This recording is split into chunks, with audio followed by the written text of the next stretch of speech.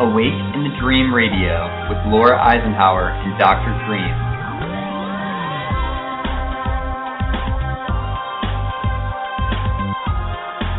Raising your frequency and expanding your consciousness, one guest at a time.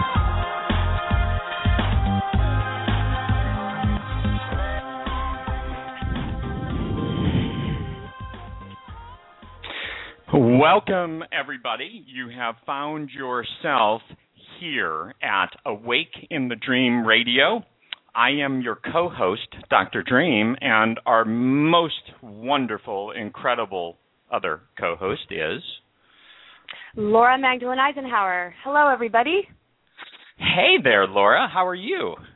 I'm good. How are you, Dr. Dream? I'm doing so good. Little difference for us tonight. Normally we're separated by a hallway and two doors. Tonight we're separated by 500 miles and a rainstorm. Yeah, that's right. You're all the way up north, and I'm here, and here we are. So it's nice to connect with you on our show, 500 miles apart. I'm Even telling though I'd you. rather have you across the room. Oh, I'll tell you. Your great-grandfather could appreciate this. I'm in a lovely home in Ukiah that I had to source out because the internet availability up here is terrible.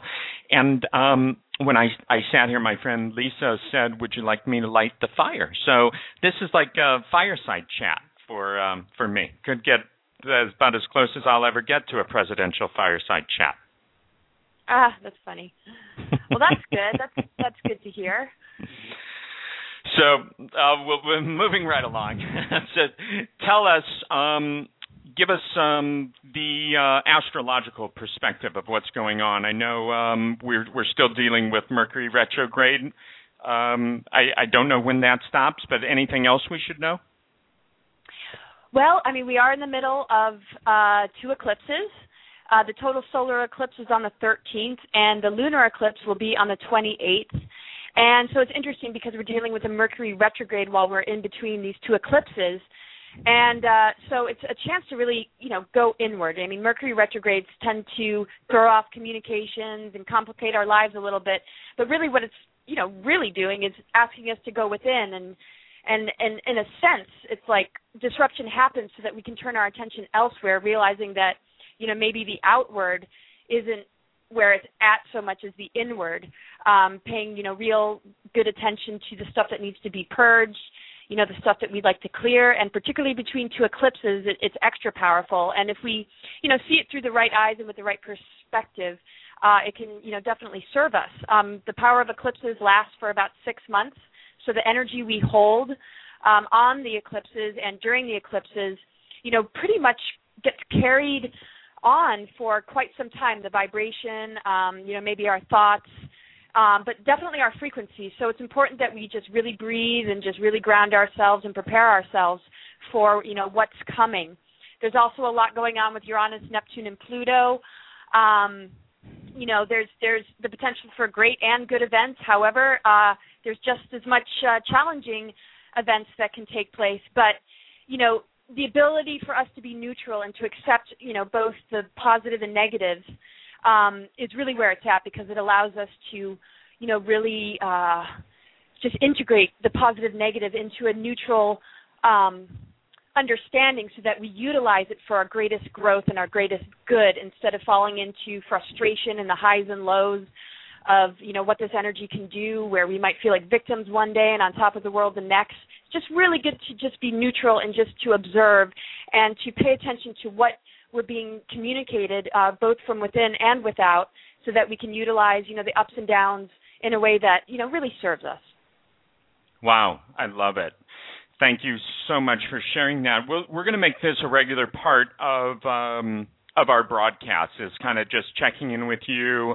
I've said it on air before. You are the most amazing astrologist I've ever met, And that says a lot because I lived in Sedona for 9 years, so I had my share of different astrologists and things like that. But it's going to be really special to bring this energy and nice to give people a heads up and it's not that we have to live our lives by this, but it's just good to know what's going on because we're so affected by so many different variables, the planets certainly being a big one of those.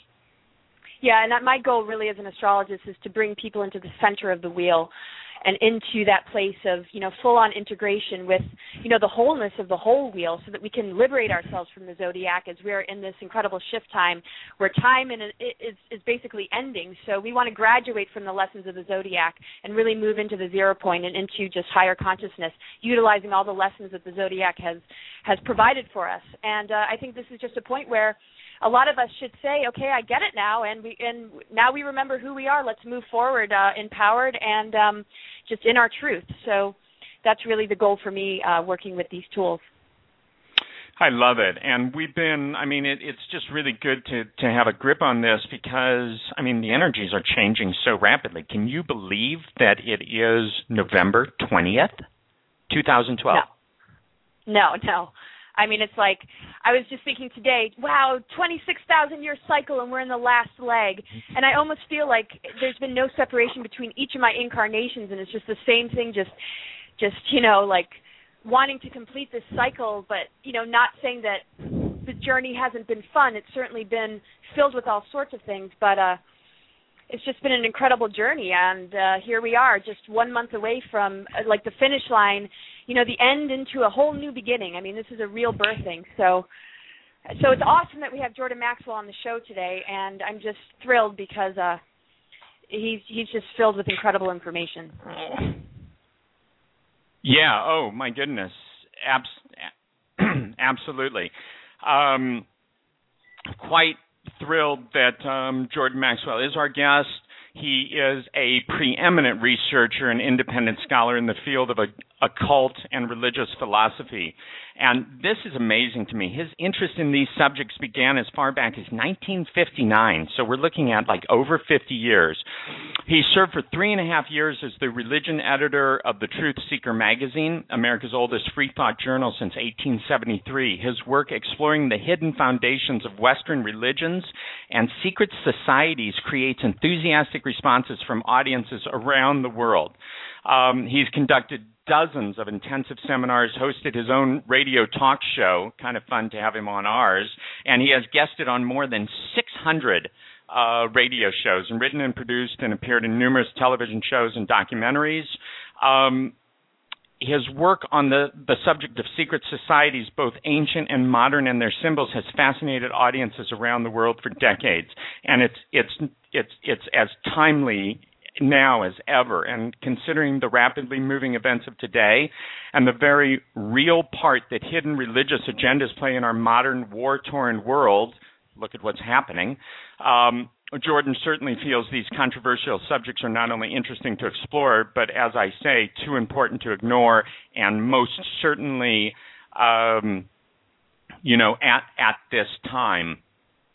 And so it is my distinct honor and pleasure to present to you Jordan Maxwell, who is not the foremost authority on anything. Welcome to the show, Jordan.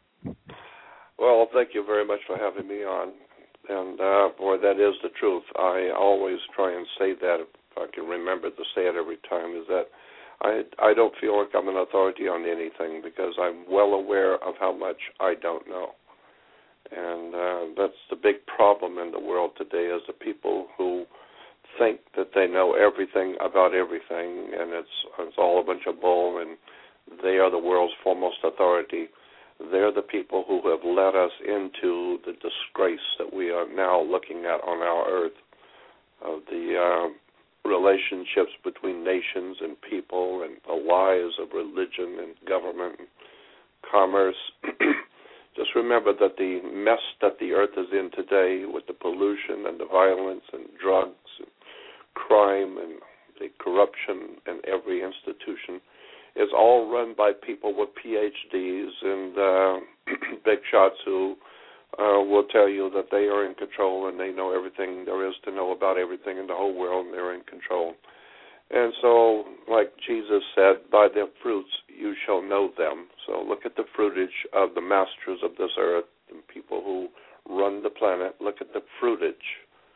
What is the fruitage of the people who run the planet Earth?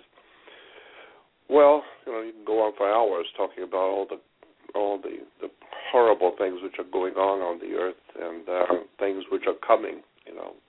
We just keep getting deeper and deeper into trouble because we listen to people who are pontificating instead of investigating, and they're telling us what they want us to believe. And the reason they know what they're telling us is because they've been taught that in their universities to get a degree so that they could go out and get a job. And so in order to get a degree, which then, at least now you are in a position to get a job, you have to answer questions and you have to take a test to make sure you've learned what the institution wants you to teach. And so, I think it was a great quote from Albert Einstein when he was in school. It was reported that at one time Einstein, as a kid in school, said to his teacher, "Why is it that we, the students, have to answer all of your questions? Why can't you answer some of our questions?" So that's what I've always felt, that we're expected to follow blindly the pontificating pronouncements of the people in power as if they are the final authority. I hear that. Yeah, look at the world we live in.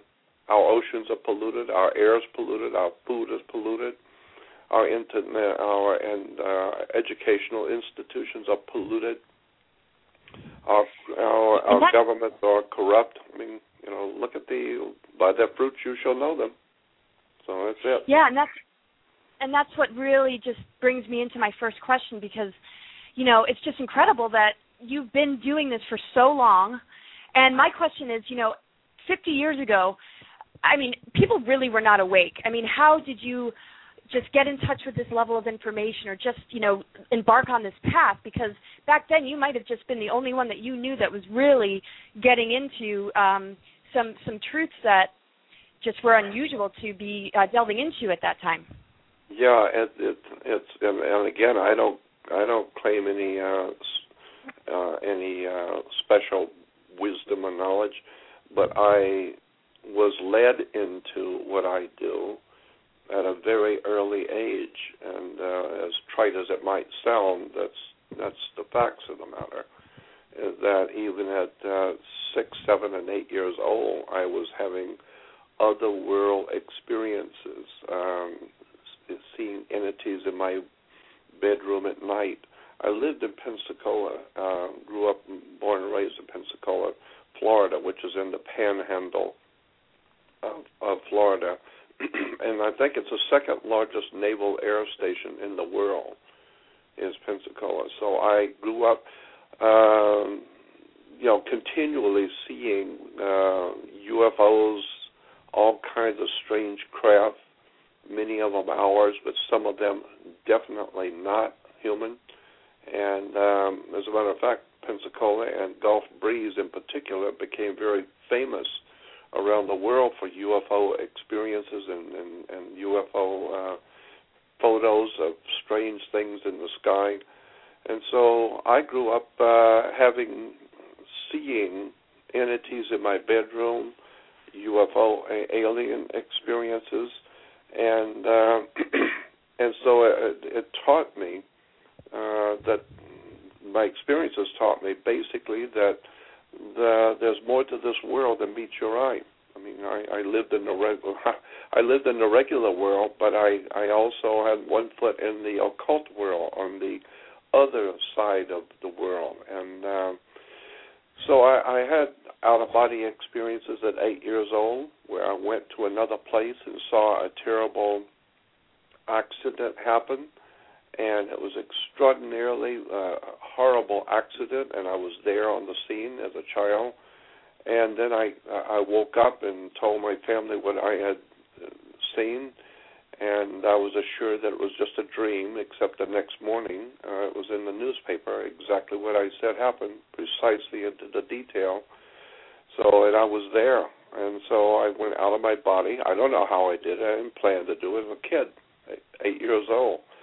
But those kind of experiences taught me at a very early age not to get too involved with the mundane world, with the regular everyday world, because there's nothing important about basketball or sports or the TV news or the regular world we live in. There's not that much important about it. What's really important is who are you? Where did you come from? And who owns this earth?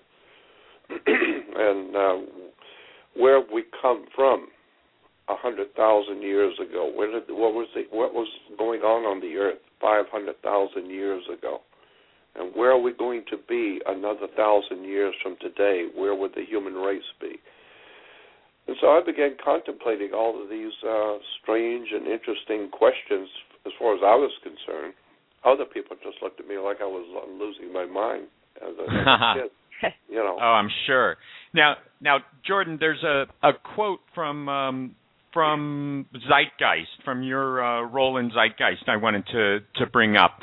The more you educate yourself, the more you understand where things come from, the more obvious things become, and you begin to see lies everywhere. You have to know the truth and seek the truth, and the truth will set you free.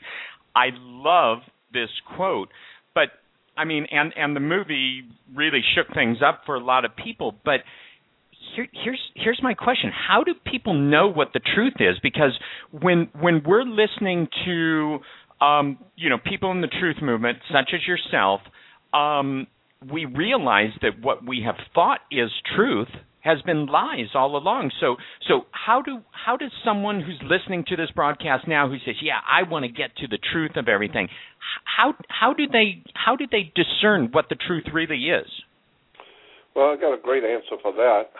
A quote someone sent me many years ago that basically said, "Always trust a person looking for the truth. Don't ever trust the one who's found it." And that is certainly true. Yeah, because truth is a continual, perpetual striving to document and research and continue to document. That's what the word research means. Some people search and others research. And so today, all of us, all of the people who are writers and speakers, are actually researching. We're building on the shoulders of great minds who did all of the original work. And so there is no bottom line on truth. It's a continual, perpetual reading, studying, questioning, researching. But the biggest problem I find after all these years of doing what I do, the single biggest hindrance to coming to the truth is something called cognitive dissonance. People, generally speaking, do not want the truth. They want to hear what they want to hear. They are not interested to hear what they don't want to hear. If you love country western music, you're not going to pay a lot of money to go to an opera. And if you like the big band era, you're not going to be paying a lot of money to go to a rap concert. People will pay money to hear what they want to hear. They will not pay money to eat what they don't want to eat. And so the big problem is intellectual honesty. That's one of the biggest problems we have today in the pursuit of truth, is intellectual honesty. There's very little of that left on the earth anywhere. Intellectual honesty. And that means when you look at a fact, it's provable, it's in your face, then you turn and look the other way. Like the old saying, there are none so blind as those who choose not to see. And that's where we are today on the earth. Most people on the earth today choose not to see. They would rather not see it. They don't want to see it. Why? Because they have lazy mental habits. They're not interested in truth. They're only interested in filling their belly and being entertained. Somehow, this is why we have liquor stores in America on every corner. There's always a liquor store to make sure that people have plenty of booze and alcohol and drugs. And, of course, America is one of the biggest drug users on the earth. That tells you something about our society and where we're going. When the people themselves are famous around the world for being on drugs and overdosing. And, we hear all these terrible things about the Medellin cartels and these drug cartels making billions of dollars and billions here. And but nobody ever stops to comment on where are these drug cartels getting that money? Where are they getting the billions that we are talking about? And, well, they're getting it from America. They're getting it from America, especially because Americans are drugged all the way up to the tip. So we are a drug-induced society. We love alcohol, entertainment, loud noises, violent movies. It's all part of a scenario which shows that our society has been for a long time purposely driven in a wrong direction. So it's like a stampede now. As long as all the cattle are just grazing, nothing is happening. So you have to stampede them all into one direction. And so that's where we are now in America, and probably most of the world, as people are being stampeded into drugs, entertainment, alcohol, and very few people are intellectually honest to look at something for what it is and go ahead and admit in public that something is what it is. We don't want to do that. It's called politically incorrect. We don't want to talk about the real truth. And so, right. as long as you don't confront the problems intellectually and spiritually, honestly, and look at it for what it is, and then search your spirit and your mind to find out how do we fix this problem for the whole human race. As long as you don't do that, then, of course, entropy enters into the picture, and we just keep getting worse and worse and worse. And the more people are praying, the more Christians are praying to their God, the more holiness that goes on in Islam and praying to their Allah, and the Jews are praying to their God, and everyone's praying to the God, for the human race and to protect us and guide us. Each day, the world becomes more violent and more reckless and more lost. So that tells you something about our gods and our connection to the divine as a civilization. Oh, gosh. We don't have any connection. Yeah, right. Right. I love just the way you're wording all this, and just the amount of integrity that you hold, and you're really putting it into the terms that people really need to hear about how they can structure their perceptions to really just get on target. But like you said, people like to be dumbed down. They're almost asking for it because they keep buying it, they keep buying into it. So my question is, what took place in our ancient history in secret societies? Was there some sort of infiltration? Can you tell us a little bit about the origins of some of these dark agendas, or the origins of, the Illuminati? Was there an infiltration of the Masons? What's your take on how this dark seed and evil got implanted into our society? Well, it's actually not very difficult to understand. I should just remember your question, because I might get off into a different tangent. I to preface my comment on that by giving you an example. If you have a two-story building and you're going to put a lot of weight on the second floor, the smart, intelligent thing to do is to go downstairs first and get on a ladder with the building inspector and look and move the ceiling tiles on the first floor to look at the foundation of that second floor before you go building on it to see if it's going to hold that kind of weight. So what you're doing is you're standing under the foundation you're going to build on. That's where we get our word understanding, is to stand under the subject, to see whatever it is you're building on. What you're building your life, you're building your career, you're building on sand, you're building on ignorance, you're building on stupidity. You need to go down beneath the surface and see how things really work. And once you see that, then like Albert Einstein said, you cannot cure the problems, as I'm paraphrasing, but you can't cure the world's problems with the same people who created them. And so the problems we have in society today on the surface seem to be absolutely ludicrous. It's crazy. It makes no sense whatsoever. One of the greatest countries that ever lived is America, and today our IQ is down to about 40. The American people have no idea where they're going, what they're doing. It's actually, to someone like myself, it is frightening, because I realize that the scripture in the Old Testament says, where there is no vision, the people perish. It's a profound statement. Where there is no vision, the people perish. And this is what we're seeing happening to America today. The American people, as a blanket statement, have no vision. They have no understanding or vision of where society and history has come from. We don't bother to teach history. We don't need history in school. It's not unimportant because we have basketball. We got plenty of stuff for the kids to go out and play ball. And that's what we're told, even as a kid.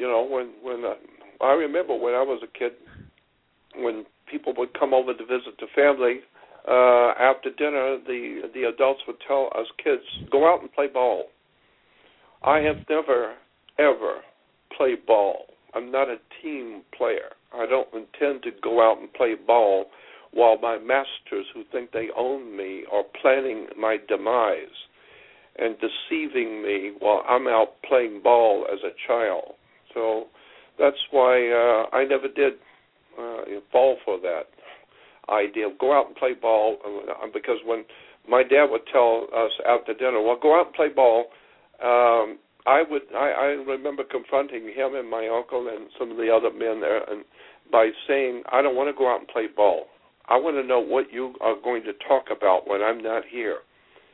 I'm a man also. I want to know what, because the women would be in the kitchen talking about women things that I'm not privy to know.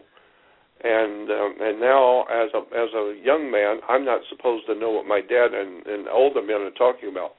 And I said, no, I want to stay in here and listen to what you guys are talking about when we're supposed to be out playing ball. Well, that's the same thing today. I mean, we're told this in American society. Well, you don't want to rock the boat. Go out and play ball. And, and when we didn't want to go out and play ball, my dad would finally get frustrated. My uncle would get up and say, well, I'm going to go out and play with the kids. Oh, well, now all the kids want to go out and play ball now because my uncle's going out and everybody loved him. So when he goes out to play with us, well, another couple of guys will go out and play. So now we got the adults out there. Well, now we're interested in playing ball because we got our father, my father and his brother, and so now we're happy. Then, of course, about 10 minutes into the game, they start dropping off and going back in, but we just stay out there as kids. So they got us going. And we're not supposed to know that was a trick. Well, the same thing is done today in your face. You see the basketball games and the football games, and you always see at the basketball and baseball games, you will always see they zoom in the cameras on the president and the vice president, on the big movie stars, the big shots. They're at the ball game. See, Daddy's out there playing ball with us. He's out there throwing the first ball, and he's out watching the game with us just like we are. So Daddy and all of the important people are out there watching the game with us. No. I understand what's going on. That's nothing more than propaganda. They're putting people out there so that the world will see, oh, well, then that's what's important. The President of the United States is out watching the ball game. I don't buy it. I want to know who these people are, and I want to know what they're watching, what they're talking about at 3 o'clock in the morning when the rest of the world is asleep. I know how these people work. They operate after midnight. It's a very dark that runs our planet. So, Jordan, I love that. About all of it. I love that from the time you were a child, you were not willing to play the game that they were telling you to play, and your whole life has really, reflected this. It's you weren't going to play by the rules that nope. they told you. Nope. I want to bring the discussion into current events. Well, let me stop you first. Okay. Let me stop you first and throw this in real quick. Excuse me. When I was 7 or 8 years old, I don't know, 9 years old, whatever it was, I was born and raised Catholic, and it was a very Catholic family I was in Florida. And we were told that we're going to have a service called confirmation. And so the nuns told the children, now tomorrow night at church when we're having the confirmation ceremonies in church, after which, after the ceremonies are over, the bishop might possibly ask you children if there are any questions that you have now that you're confirmed Catholics. And if that were to happen, if that happens, then make sure nobody asks any questions. You sit quiet, you don't have any questions. That's the discipline of the Catholic Church. It reminds me of the Jesuits. You don't ask any questions, you do what you're told. And so that night, the next night after the service was over, sure enough, the Bishop T.J. Tulin, never forget that man, he said to the children, well, now that the service is over, if you children have any questions, I'll try and answer them for you. So I stood up. I want to make sure everybody knew who I was. I stood up, and I said, yes, I have a question. I said, my father works with torches, like a welder. And I said, if there was an angel standing next to me, could I take a torch and burn that angel? Would it hurt him? And he looked at me dumbfounded, and he says, I don't understand. And I said, well, very simple. If there was an angel appeared next to me and I had a torch, could I burn that angel? Would it hurt him? And he said, well, no. I said, why not? And he said, well, because fire is something to the effect, he says, fire is a natural phenomenon. You have to have paper or plastic or wood or something to burn you. You can't burn an angel. And I said, why can't I burn an angel? And he said, because angels are spirits, and you can't burn a spirit. And I said, well, then why am I supposed to be worried about going to hell where my spirit will burn forever if you can't burn a spirit? Yeah, and so then everybody looked at each other, like in a Three Stooges movie. Everybody just looks at each other and shrugs their shoulders, and they don't know what I just said. They haven't got the faintest idea what this kid was saying. All they know is he sounded like he was, antagonistic. I'm not antagonistic. I'm just a kid. I wanted to know, and I'm using my brain. God gave me an intelligence, and I'm trying to reason in my mind. And so I realized, that was just part of my learning experience. I realized, you know what? You're in the wrong place talking to the wrong people. These people are not interested in truth, intelligence or wisdom or anything else. All they want to do is to control you. And so I became very, very radical and revolutionary in my thinking, but I always kept it to myself. My modus operandi was to just smile, be a gentleman, be courteous, and go along with everybody and be kind to everyone. And I am not buying nothing. I don't buy it for a minute. I know exactly how adults operate. I know about the lies, deception, and business, and religion, and government. I know about the corruption in law enforcement. I don't buy it for a minute. Humans are not able to protect themselves from the dark side. This is something nobody seems to realize. The human race cannot protect itself from the dark side. I mean, it's as if the whole human race is caught up into criminality, stupidity, ignorance, hopeless ignorance and stupidity. I mean, it's just amazing to me how many people don't think very clearly or very far about anything. Well, Jordan, here's what I do. I want you to help our listeners with something, because your background in the interplay between religion and politics is extensive, and I would just love for you to share with us your thoughts on the current situation and how it's playing out right now in the Middle East. Well, what a question. Oh, what a subject. Yeah, there's never been... My mother said this to me once, just in passing. She said, well, there's never been a religious movement in the world that wasn't political. And there's never been a political situation ever that wasn't religious. And so what you need to understand is religion and politics are one in the same thing. And if you watch the people who vote, and when Obama gets elected or Bush gets elected, people are in the streets, jumping on cars, dancing in the streets like Mardi Gras. It's a big party. They're drunk. They're dancing in the streets. Why? It's a religious observance. It's a religion. They have given their spiritual selves over to the dark side. They are dancing in the streets because they believe that this man is going to save the human race. When the scripture very clearly says, put not your trust in earthly man in whom there is no salvation. And if history has taught us anything, it has taught us that you can't trust any man, period. And the founding fathers on this earth who founded our great republic and our country knew that.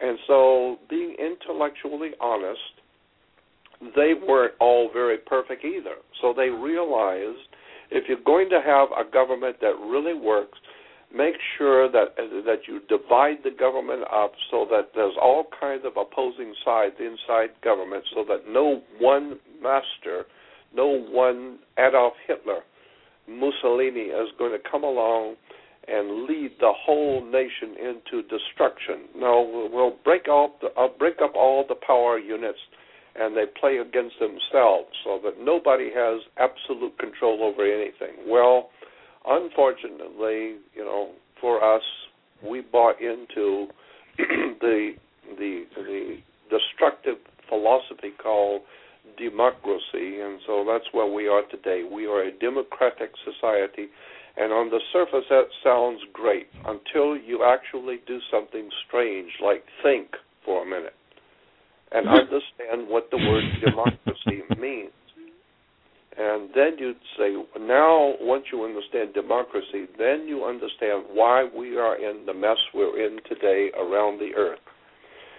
Because we are told America is promoting democracy. Democracy is the rule of the masses, the rule of the mob. Demos in Greek. The word democracy comes from a Greek word demos.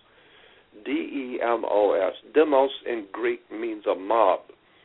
So when you're seeing the Watts riots and people pillaging and burning and roaming in the streets, thousands of people in the streets and the helicopters overhead, and there's violence and fire and uprising, that's a demos. We call that a demonstration. A demos means a mob, and autocracy means the rule of.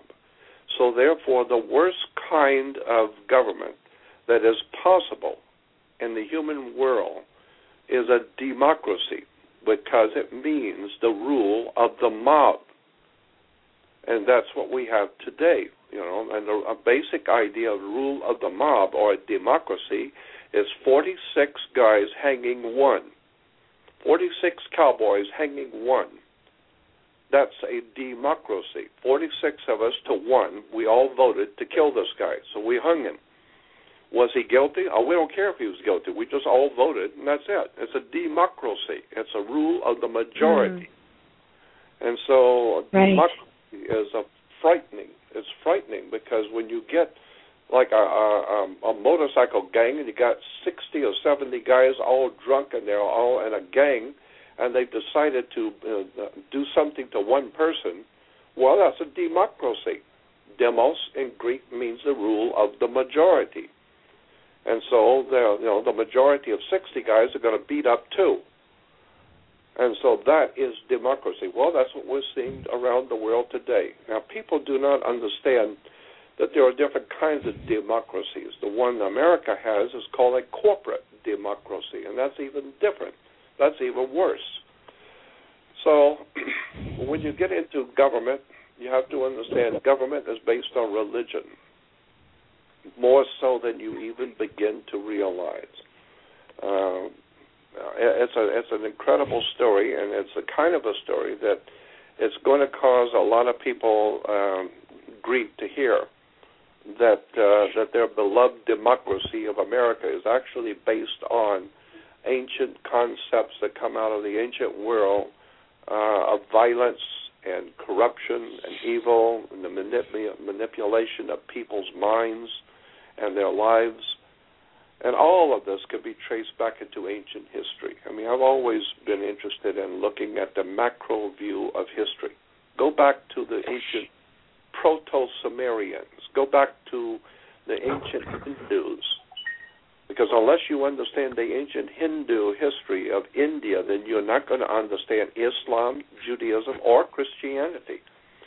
All 3 of their major religions today are based on Hinduism. This whole idea of the ancient Israel and Moses and King David, all of that can be traced back if you're intellectually honest and have learned how to read and can think a little bit and go to a library and sit and research. You will find it all goes back to India. It all goes back to the Himalayas.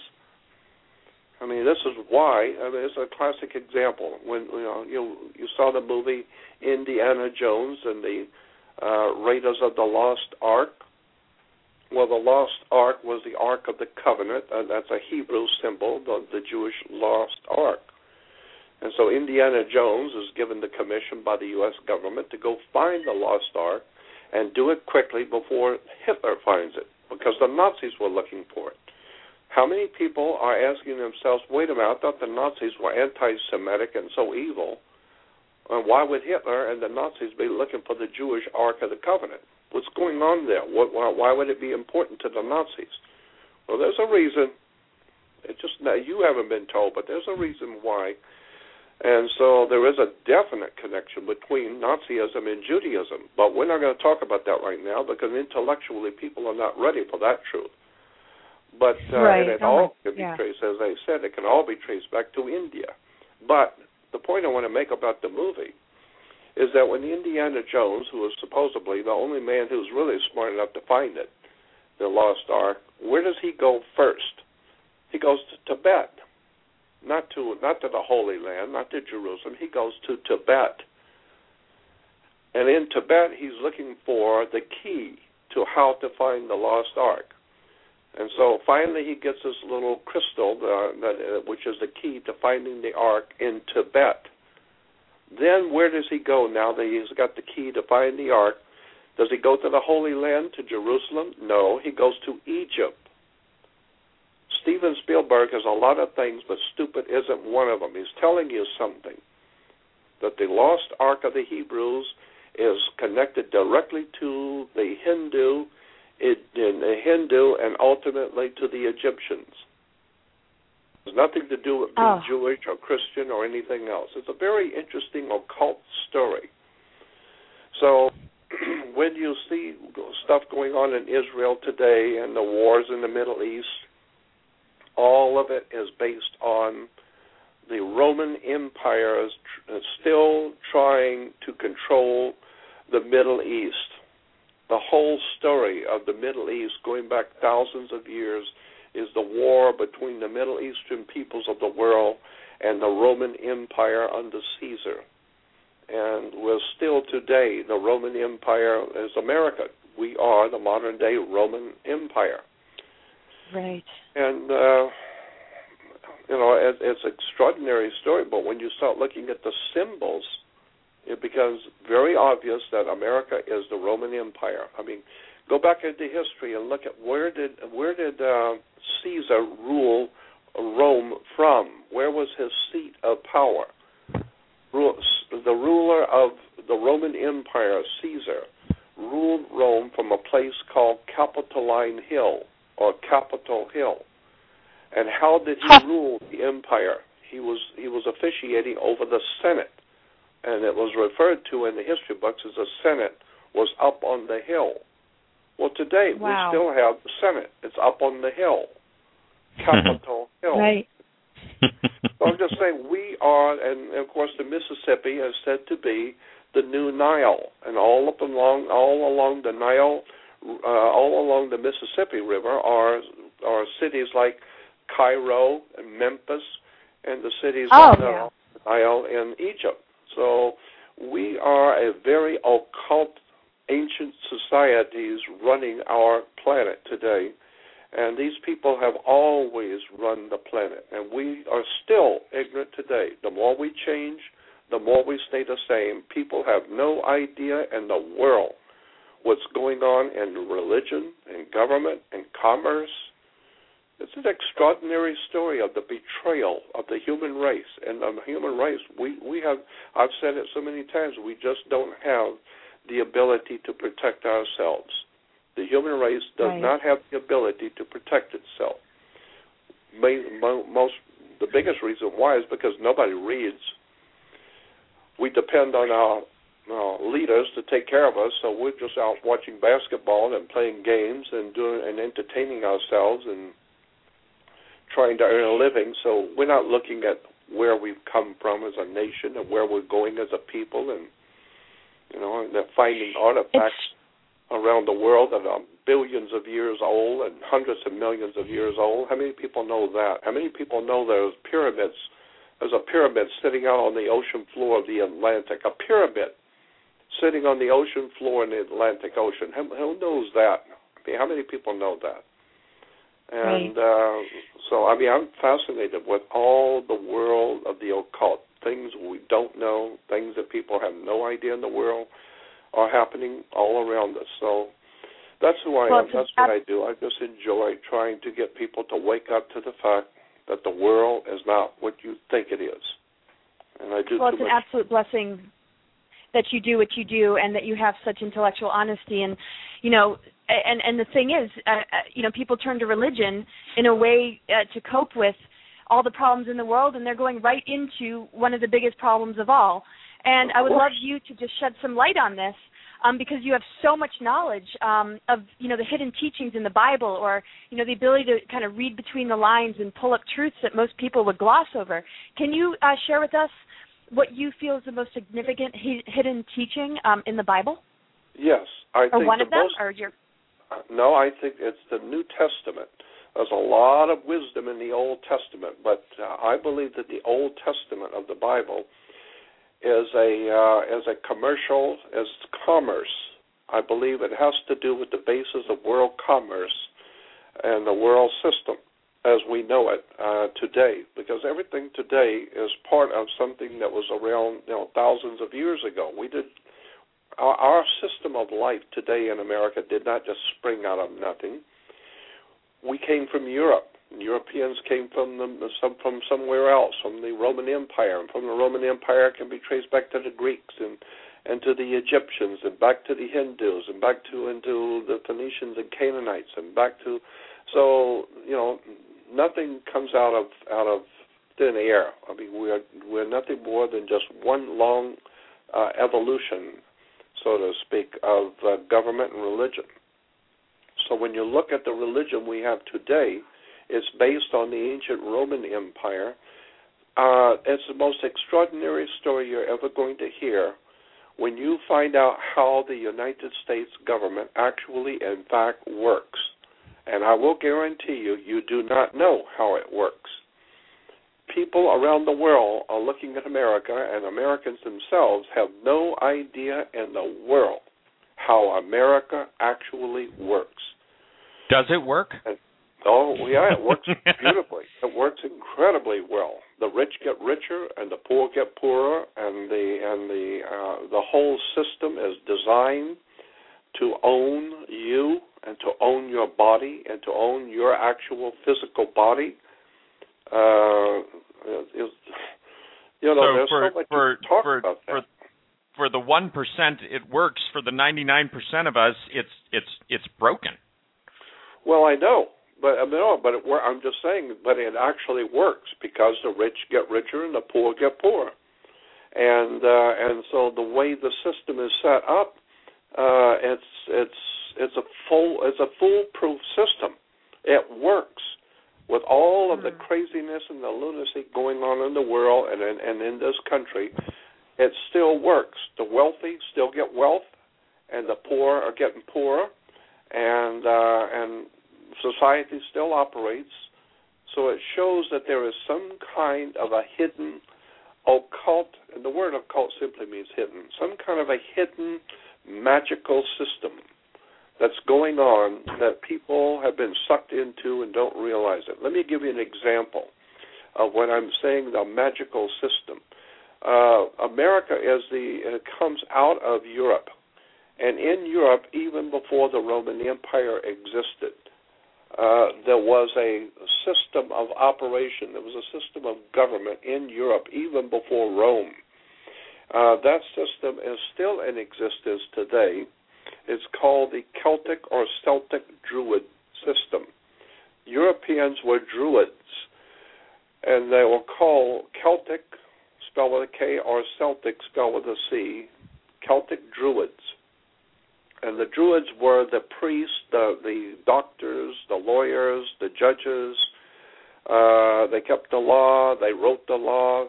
So they were the powers that be, so to speak, of Europe, even before the Roman Empire, during the Roman Empire, and since then, and then even since then. So Druidism is very, very important, though a lot of people have no knowledge of it. But one of the most important symbols of power in the old ancient Druidic system of Europe were magic wands, like the magic wand of an orchestra conductor. The orchestra conductor waves a magic wand, and everyone knows that you play to his tune. He's the master. He tells you what to play. So he waves a magic wand and makes music. And so, like Merlin the magician, the great magicians use magic wands. The point I'm making here is that magic wands were always made out of the wood of a holly tree. So the magic was in holly wood. So today we have Hollywood making magic all over the world.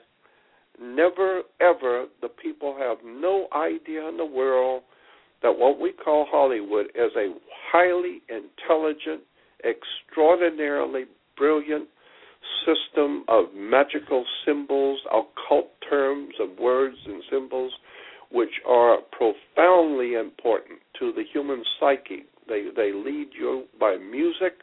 They lead you with colors, magical systems of implications for symbols, emblems. They're telling you stuff in movies. I mean, like Dick Gregory, my buddy Dick Gregory says, Hollywood does three things. They tell you what your masters have already done, what they're doing now, and what they're getting ready to do. And so that's Hollywood, the magic of Europe. It's all over the world now. And remember that Europe has dominated the world for 2,300 years. And, of course, for 2,300 years, the Vatican, or Rome, has dominated Europe. Started off with the Caesars, and then last 1,600 years under Rome, under the Vatican. So for 2,300 years, Rome and the Vatican have dominated Europe. And for 2,300 years, Europe has dominated the planet. That's why we say all roads lead to Rome. So all of this stuff going on in the Middle East, all this stuff going on in Hollywood, all of this stuff going on with commerce, with the violence, with wars, all of this stuff can be traced back to the ancient Roman Empire and the foundations upon which that was built, the old Babylonian Sumerian system of commercial law, the law of merchants. I don't know. It's it would take me 8 hours just to go through and lay out the foundations of what I'm saying so you can understand where I'm coming from. I've been looking at this stuff for over 50 years, and I'm just amazed at how much people don't know, and the reason why they don't know it, as I said before, is most people choose not to see. I mean, so Jordan, I had dinner with Sabbath dinner with my Jewish friends a couple of years ago, and after dinner we're sitting around talking, and one of the guys there was the top reporter for the L.A. Times.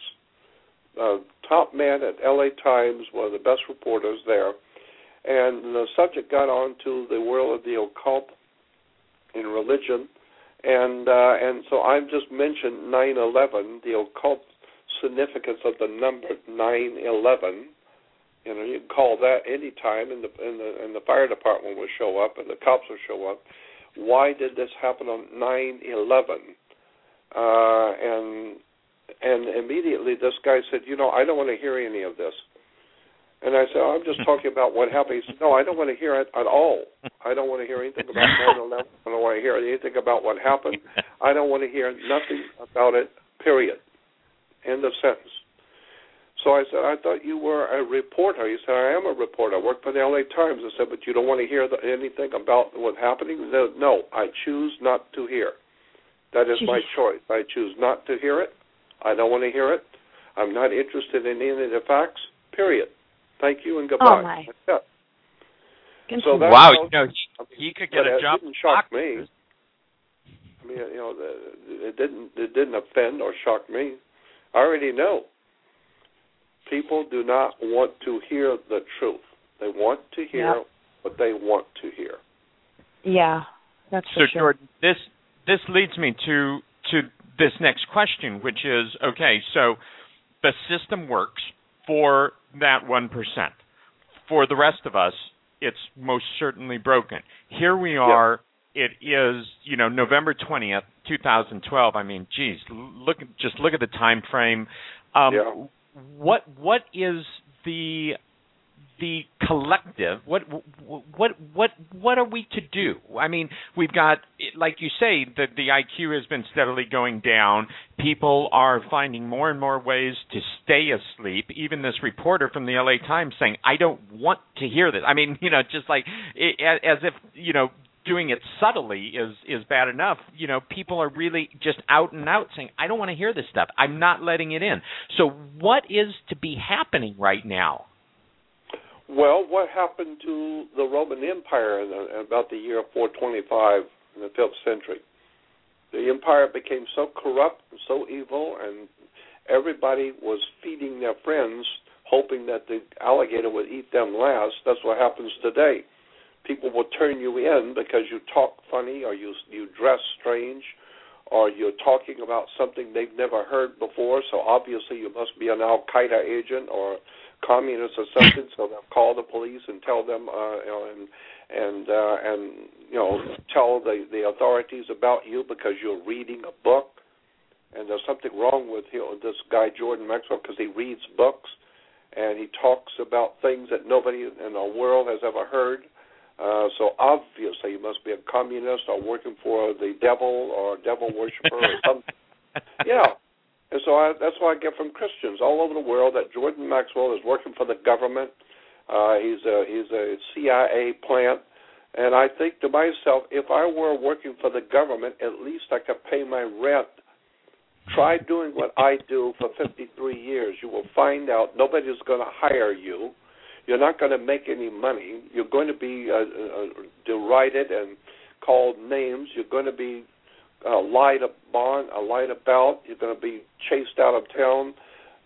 You're going to be a rebel, and you're going to cause nothing but trouble for yourself, and you're going to cause trouble for your family because you're not going along to get along. So try it. Try being an American who cares about freedom of liberty, justice, and intellectual freedom. Try it in America today. You can get arrested for thinking. This is an incredible situation. The thing that shocks me is that, people look up in the sky and they see these chemtrails and, even the most obvious things, people turn their head the other way. What are your thoughts about chemtrails and the transhumanism agenda? And do you think they're really succeeding in preventing our planetary ascension? Or, basically, what are your views on this ascension? Oh, yeah, I think that's exactly what's happening. That's a big subject with me, transhumanism. That's a very big subject with me. And I've been talking about that privately with my friends for many years. 30 or 40 years ago, I was talking about the mutation of the human race. And I was fascinated by the study and the work of the Nazis on that subject of transposing the human race into a different kind of society.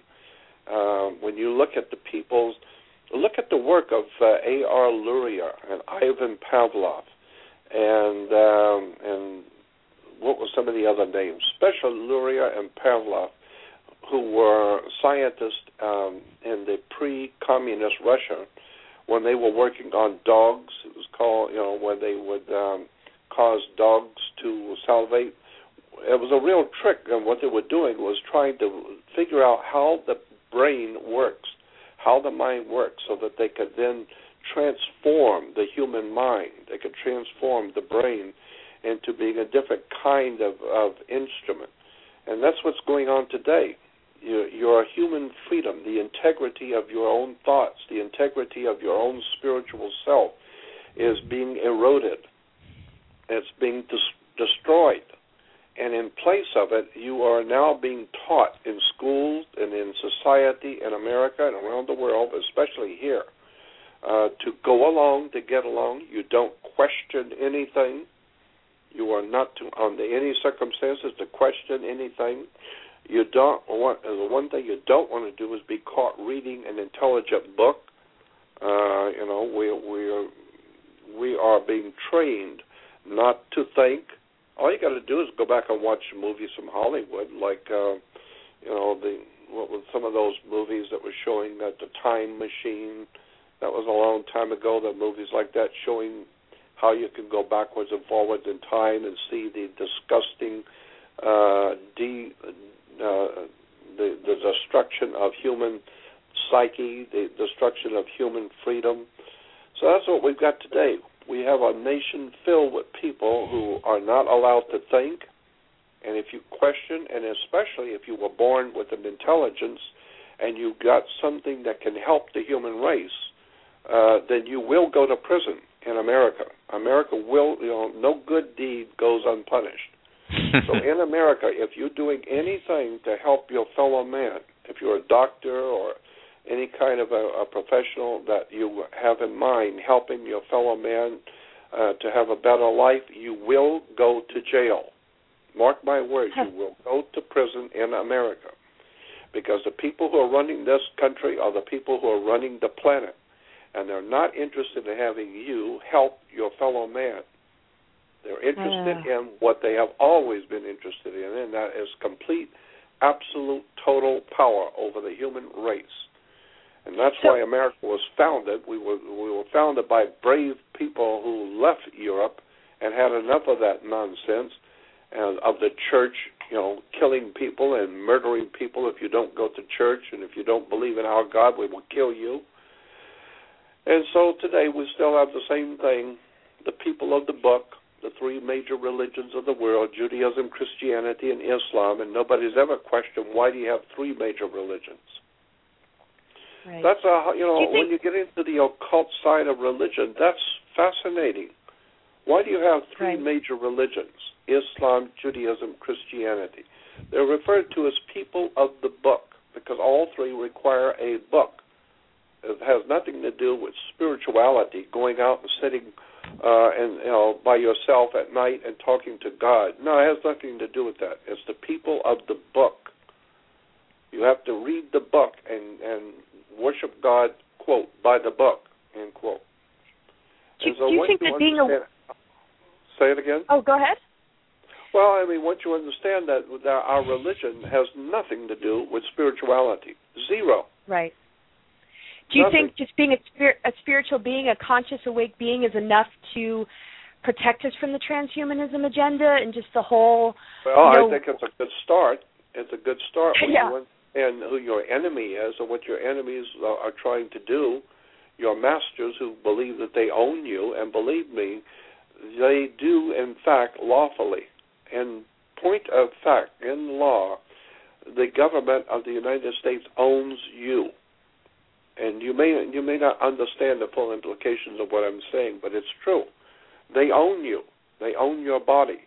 Your physical body, your flesh and blood body, is a security on the New York Stock Exchange. They actually own your physical body. You don't think so? Start doing some research on the New York Stock Exchange and the use of the human body as a security on the stock exchange for your money. And you will find that the United States corporation, that's a whole story. There's a world of difference between the sun and the moon.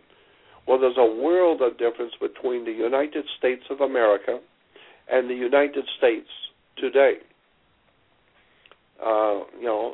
That's a whole story. We could go on for 4 hours on that one alone. The United States Corporation is a company. Washington, D.C. is a corporation. It is a company. It's like Sears, General Motors, Ford Motor Company, Baskin-Robbins, just a regular company, like any oil company, like any big corporation. It is a privately owned corporation. It's a company. Right. And therefore, all corporations, if you have a corporation, anybody can have a corporation, but if you have a corporation, you must have a president of the corporation. So today, the United States Corporation, which was incidentally incorporated in 1871 in where was it? Trying to remember the state, Delaware. The United States is a privately owned corporation, and it was incorporated in 1871. and so once you understand that it's a privately owned company or corporation, and you are nothing more than a human resource, just like oil, gas, rubber, and you. You are a human resource. And, and when you understand, look at commerce, the very word commerce and Congress, those two words, we talk about the Congress and commerce. Look up those two words in a law dictionary. Do something really interesting in your life. Go get a book and read something for a change instead of watching The Simpsons and Beavis and Butthead. Read a book about how law works. And you will find that your body is a security on the New York Stock Exchange, and all of commerce. Look up the word commerce in Congress. You will find that those two words mean sex. Commerce is a word that's used in the ancient world for sex, and Congress is sex. There's co-res and there's congress. Congress means sexual.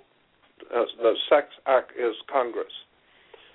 And so, I'm just amazed at the symbolism that's right in your face. I mean, the Washington Monument is an Egyptian obelisk. Washington Monument is a male erection. That's what the ancient Egyptian obelisk represented. Go back and read the history of ancient Egypt. The obelisk was a male erection, and it connected directly to the female ovaries, or the Oval Office.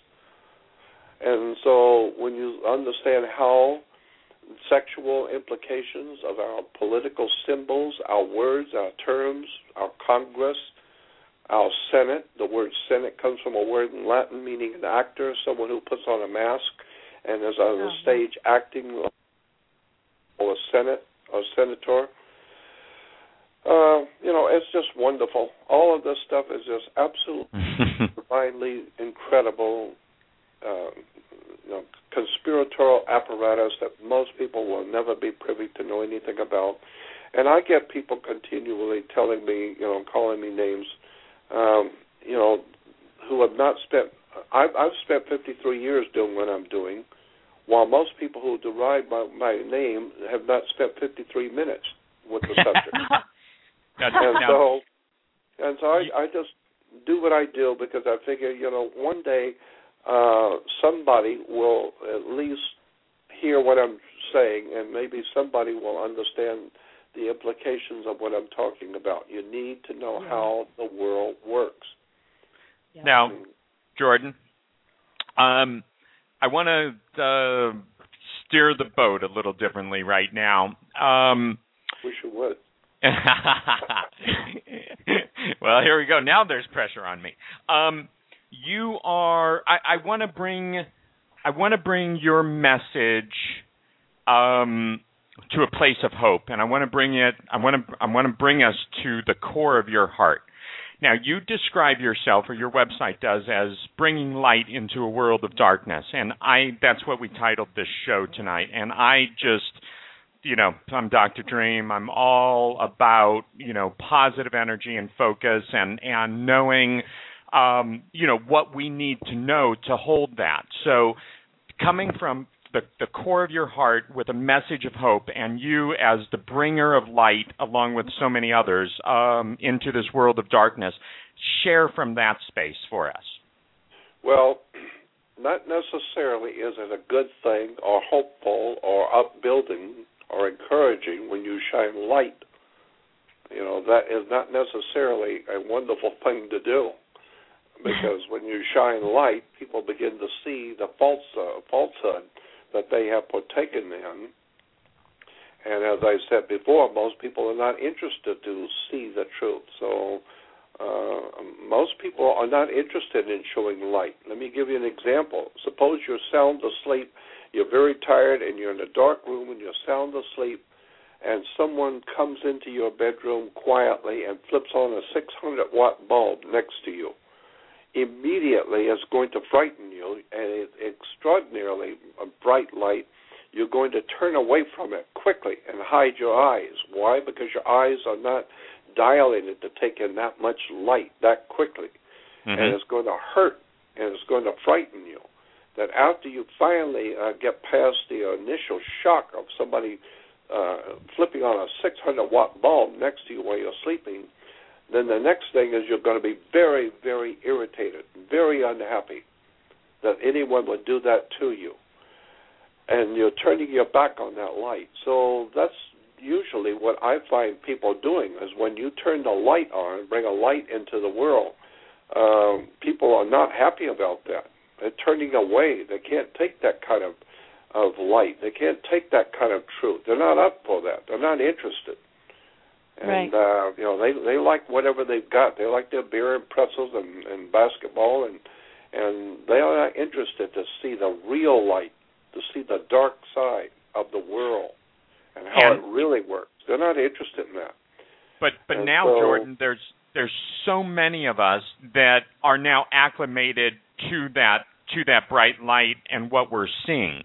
So I'm sure not enough to completely tip the scale, but where does that put us now in relation to 2012 and December 21st and again, from the heart space and hope for a portion of the collective or the collective or us? I understand the question. I understand the question well.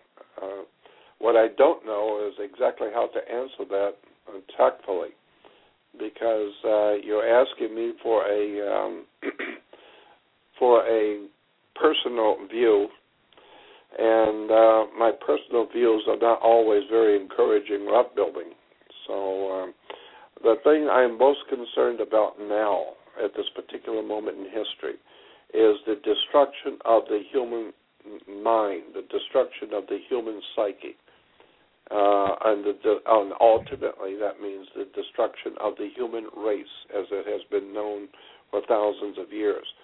The people who are in power today, both in America and around the world, are as diabolical and divinely evil as any people have ever been on the earth. You have no idea in the world how evil this world system truly is.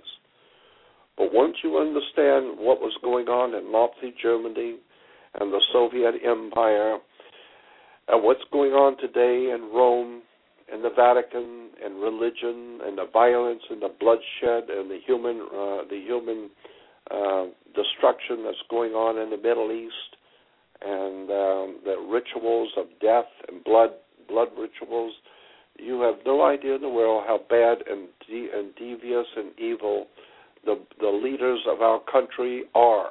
You have no idea how bad these people really are. So all I would say in answer to your question was, remember who you are. You are a spiritual person in a physical body. And the war today is for the minds of men, so to speak. The war today is to destroy you spiritually, and then use your body on a stock exchange to make you a number, so that you're just a blip on the computer. And so I would suggest that there's any. I've said so many times that the only light at the end of the tunnel is a train coming. And so I feel if there's any hope for the human race, then you had better wake up and understand that the people who are running your government today are the most evil, debauched, murderous, demonic people that have ever existed on the face of the earth. And they are equally as bad in the Jewish community at the top to the Islamic community, which is overwhelmingly obvious that the religion, government, commerce is now a diabolical, satanic, evil presence on the earth that wishes to make all humans slaves, so that they will own your body, they will take your spirit, and they will ultimately destroy what God has created and given to the world, given us a life on the earth, a beautiful earth. I mean, when you look at a newborn child and look at little children, the beauty of the humans and as a child and the beauty of the earth, but the people who are now in charge of America, in charge of the world around us, are the most demonic, depraved animals the world has ever produced. And therefore, I would suggest this. Let me suggest to the audience, what I would suggest you do is quietly find a place quiet where you can be alone and talk audibly. You must talk audibly to the Spirit, because even borrowing from the Christian theology, God is a spirit. Well, I believe that's exactly correct, that the divine presence in the universe is a spiritual presence. And that spiritual presence is wise, intelligent, and powerful, and is watching the evolution and the demise of its creation called the human creation. So I would suggest what you want to do is sit quietly and talk to the Spirit and ask the Spirit, assume that it is hearing you, assume that in the Christian terms, God is listening to you, so to speak. Assume that the Spirit is intelligent and it's in the room with you and it's watching you. And talk to the Spirit and ask it to lead me, show me what I am to do. I do not wish to be a part of anything evil, but show me what I am to know. Make sure that I meet who I'm supposed to meet. Guide me, protect my family, and show me what I am supposed to know. And show me what I am supposed to do.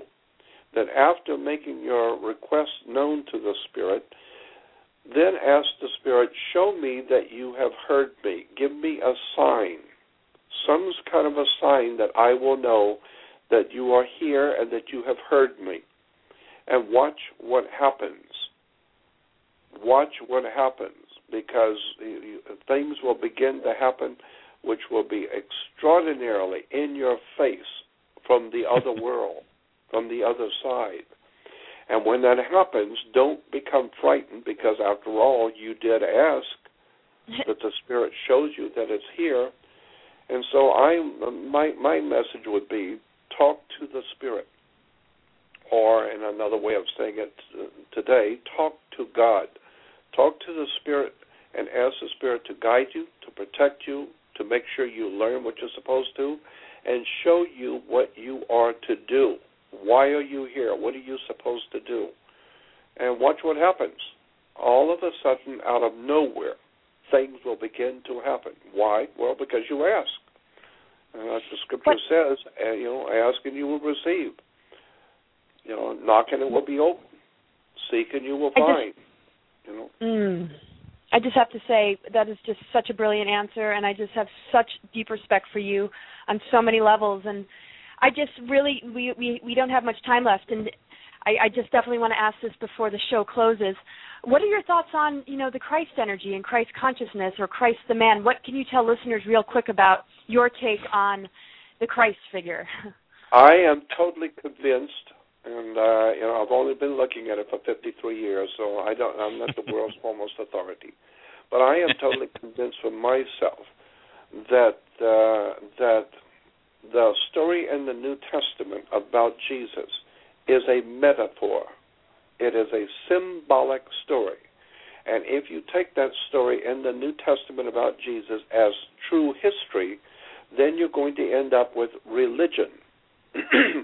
And therefore, as you well know, there's over 2,800 different Christian denominations and groups.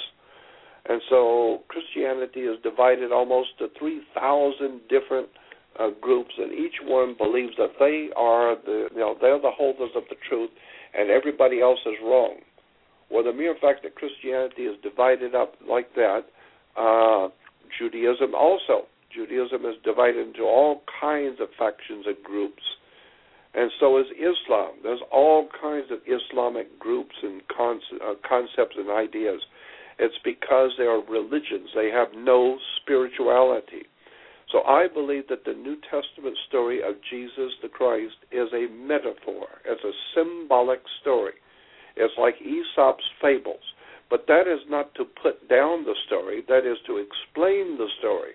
It's a metaphor. Now, once you understand the symbols in the New Testament, then the metaphor becomes overwhelming in your face. It becomes obvious why Jesus had a virgin mother, why he died on the cross, why all the stories about Jesus begin to make sense once you understand Jesus, the very name Jesus, and the person of Jesus is a metaphor. It's a symbolic symbol. And Jesus tells you, and the Bible says, Jesus said, I am the truth and the light. So understand that. Jesus is not a man. It's not history.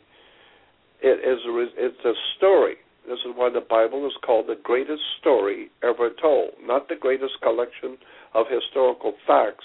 It's the greatest story ever told. Why? Because it is, in fact, the greatest story, because it's the only story that's ever been told.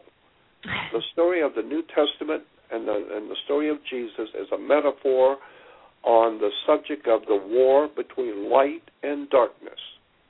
He is the great light of the world, truth and light. I am the truth and the light. Well, truth and the light is exactly what the sun brings us. The sun is the truth. I mean, if everything, and it's a metaphor. And once you understand that, then you see why the devil is simply putting the letter D in front of the word evil, becomes devil. God comes from the root word for good. Take an O out of good, becomes God. God is good, devil is evil. Words, but once you understand the words are put in such a way as to be an interesting, fascinating metaphor on the war between light and darkness. The prince of darkness is set. Of course it gets dark at sunset. And so, once you see how the words are put together in the New Testament, you begin to see the whole thing, the whole Bible and the New Testament is merely an old ancient story of the war between light and darkness, between good and evil. And Jesus said, I am the light of the world. And of course, the light of the world is the sun. Well, Jesus is referred to as God's Son, the light of the world. Of course, the sun is the light of the world. What else lights the world if it isn't the sun? And he is your risen Savior. Of course, the sun rises every morning about 5:30. And he is your risen Savior. Of course, the sun is your Savior. If it don't come up, we're dead. So when you understand, the sun represents the light of the world, and therefore truth is connected to light. And therefore someone who is very enlightened, we call them brilliant, which is a word in relation to light. So all I'm saying is that the New Testament story of Jesus the Christ is a metaphor for the war on earth that has always been here, the war between light and darkness. And what is the truth and the light? Well, what happened to the truth and the light? Well, first of all, they nailed him to a stake, they spit on him and beat him to death. Well, that's what happens to the truth and the light in this world. It's nailed to a stake, it's spit on, it's mocked, and finally it dies. And so I think the entire story of Jesus is a metaphor, and I've got we could do a whole 4 hours just on that one subject of all the stories in the Jordan, Bible about Jesus. Let me ask you, have you taken a lot of heat for this perspective? Oh, heavens, yeah. I mean, because that's what truth does. People hearing the truth for the first time, they are not interested in hearing truth. No, right, thank exactly. You. I mean, if you remember when Pontius Pilate brings Jesus, the story is Pontius Pilate brings Jesus out before the crowd, and on one hand he has Barabbas, who everybody knows is a criminal, murdering, lying criminal, and then Jesus on the right-hand side. And Pontius Pilate says to the people of the city, I can release one prisoner. You have Pontius Pilate, and you have Barabbas on the left, who is a murderer, a liar, a cheat, and then you have Jesus. And the Bible says with one voice, the entire town said, give us Barabbas. That's symbolically saying that when people are confronted with the truth or lies, they will always support the lie. They don't want the truth. They don't want to hear the truth. They love Obama. He's going to save the world. They don't want the truth. They want George Bush. Like Ludwig von Mises, the great European economist, said, the people of every nation, all of history, the people of every nation have always supported a dictator. Always. In every instance in history, the people will always support a dictator. They love to bow down to the Holy Father in Rome. They love to crawl on their knees to the Prince Charles and Lady Di and Queen Mum. Because we've been so conditioned to give up our power. Jordan, I've got to cut you off here because we're at the end of the show, but I got to tell you, we would love to have you back another time because, I mean, an hour and a half doesn't do you justice at all. Your information is fabulous. I really am honored that you made time to be on our program tonight. What you do with the courage and no fear and no hesitation and speaking your truth and continuing to dig in and research, as you say. I just want to thank you for all of us for what you do. Well, thank you, and let me leave you with this parting thought. You can go on my website to jordanmaxwell.com, but do not order anything from it because everything on that website is already on YouTube for free. Do not order anything from my website because my website's been stolen and I don't own it anymore. So until I can go to court and get my possessions back and get my website back, someone else has taken my work and my money and my website and stole it from me. So all right, well, we'll get go that. on my website, but don't buy anything from it. We'll get the word out there. And again, thank you. Laura, a couple of words. We're just running really close here. I just, want to thank you so much. I just can't thank you enough. I mean, I'm just amazed. You make me proud to say that I don't vote. I've never voted, and it's just so confirming all your information. We love you, and we can't wait to talk to you again, and hopefully see you soon. So thanks, Jordan, for coming. Yeah, let's get together anytime. Give me a call. We'll be in touch. Bye. Thanks very much. And now, just closing out the show very quickly. This was amazing, Jordan Maxwell. Wow, absolutely love this. Next week, we have Dr. Joan going to talk about miracles and dreams and manifestation, a very positive show, and Michael Tellinger the week after. And have a happy Thanksgiving, everyone, and just lots of love from all of us to you. Lots of love. Bye, everybody.